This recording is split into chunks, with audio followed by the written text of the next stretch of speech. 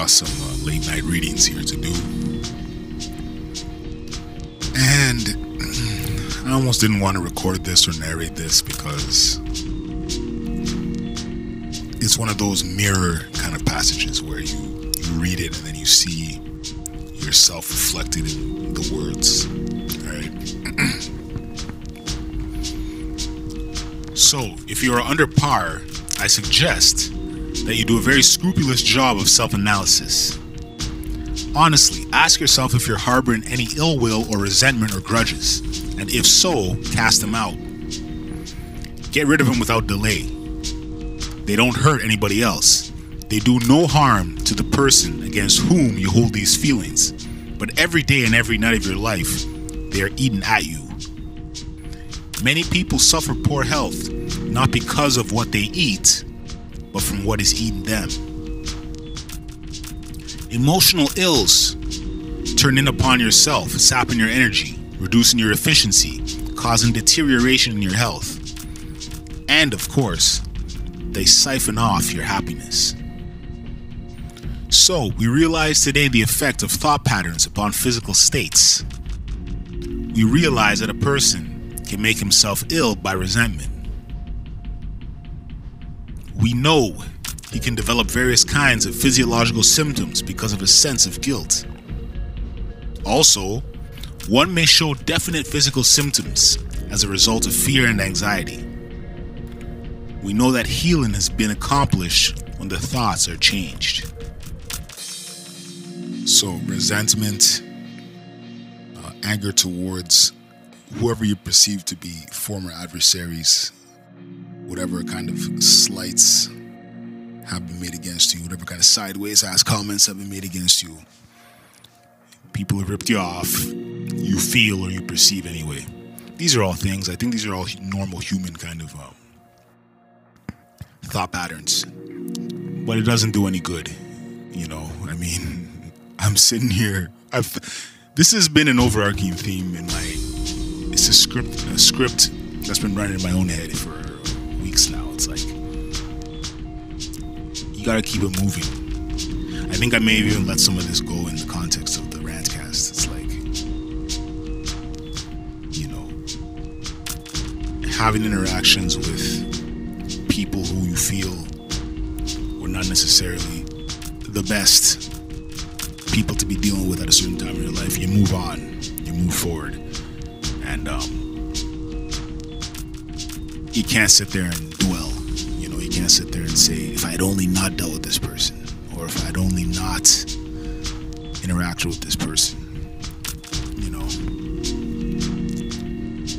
it's the accountability thing. It's the looking at yourself like, it's not really about the people who you're dealing with. It's you who's dealing with them, right? It's you who should not be, who should be a bit more, what will be the term? I'm speaking out loud so that there's no dead silence. Discerning, there you go. There's the word. You want to be a bit more discerning with your choice of friends, with your choice of acquaintances. Not everybody, and of course, not everybody needs to be a quote-unquote blood buddy, or whatever. But to sort of harbor a sense of whatever it's ill will or whatever against people, you're going to start looking at people like, you're going to see the worst in everybody. Here's something that happened today, actually. Here's something that happened today. I'm sitting I go for my little morning walk. I stop in the mall, sit down, do a quick scanning of headlines, which is something that I told myself I'd do less of, but I still did it anyway. And as I look around the food court, a sort of an addict-y looking person is like roaming around. She's roaming around, she's drinking the water, the free water that's in the mall, which I just actually learned about this a couple weeks ago. They have free water. Anybody who's local in Ottawa, and local to Billings Bridge, the south side of Ottawa, if you're in Billings Bridge and you need a quick sip of water, you're dehydrated, it's in the middle of a heat wave, but you don't want to buy anything for real, you can just go through that. They have a little like those little like pyramid shaped cups, cone shaped cups. They got that in the food court.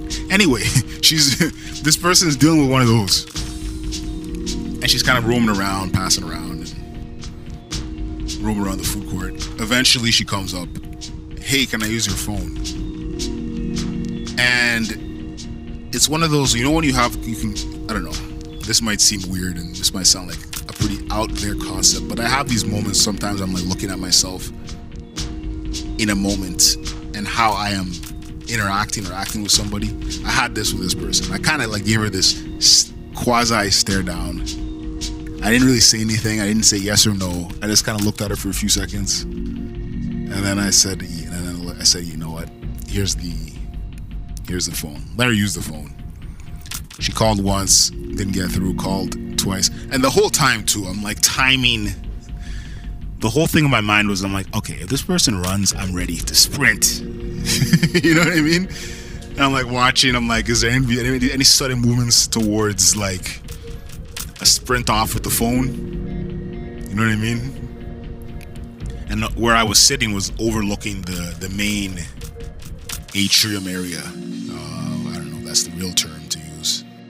I was overlooking another section of the mall where, let's just say, if you jump, you're gonna break your leg, kind of a thing. Now, the first time she was kind of leaning over the balcony of sorts, looking down upon the rest of the mall area in the main foyer, the main atrium area. And I'm saying to myself, she better not drop this phone. Like, I would ruin my morning. And she didn't look like she was sober, so I was kind of sitting there like, this is some bullshit. But I said, you want to give people the benefit of the doubt. Like, she looked like she needed a phone, and there wasn't no pay phone. So, long story short, she makes the calls, doesn't get through, says thank you, bounces. I'm like, all right. I continue to kind of,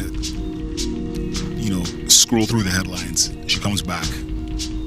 Yeah, I got the wrong number. I'm like, all right. And now she makes the call, gets through. I couldn't really tell what the real kind of nature of the call was. I get the impression she was trying to call either the hospital or like maybe the drunk tank or something.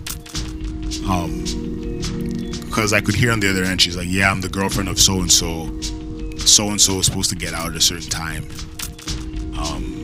So I guess maybe some debauchery or some shenanigans happened Saturday night, and then like this is her trying to link up with her boy after this, whatever has happened. So, the phone call goes on for maybe a minute, and then suddenly she starts to cry, breaks down in some tears, gives me the phone, says thank you, takes off, and I'm like, God damn, man. Like, people out here doesn't matter, like, whatever you're going through, people are going through these various circumstances. But for me to kind of be like a bit more like suspicious of this person just because they look a certain way, and I've probably looked worse than her at different points in my life, and probably been more fiendish and more addicty at different points in my life. I'm looking at her like, I better watch out for this person not to jack my phone. So what does this have to do specifically with resentment? Nothing really. There's no direct connection, but there is a connection, I think, in the same thought processes and philosophies and ideologies that cause resentment, that cause guilt, that cause, holding grudges, ill will, negative thinking, right? It's the same thing that would fuel you to immediately look at somebody and say, okay, the worst case scenario might happen. I'm not going to give this person the benefit of the doubt. This person looks a certain way, therefore I'm going to assume the worst of their intentions. It's the same line of thinking, and it's not good. And I realize we live in an interconnected world with people with, people pick up on other people's vibrations and their frequencies, and if you're always assuming the worst, you then relay that out in reality, in your words, in your actions. And I think this might be a tendency of those who, people like me, who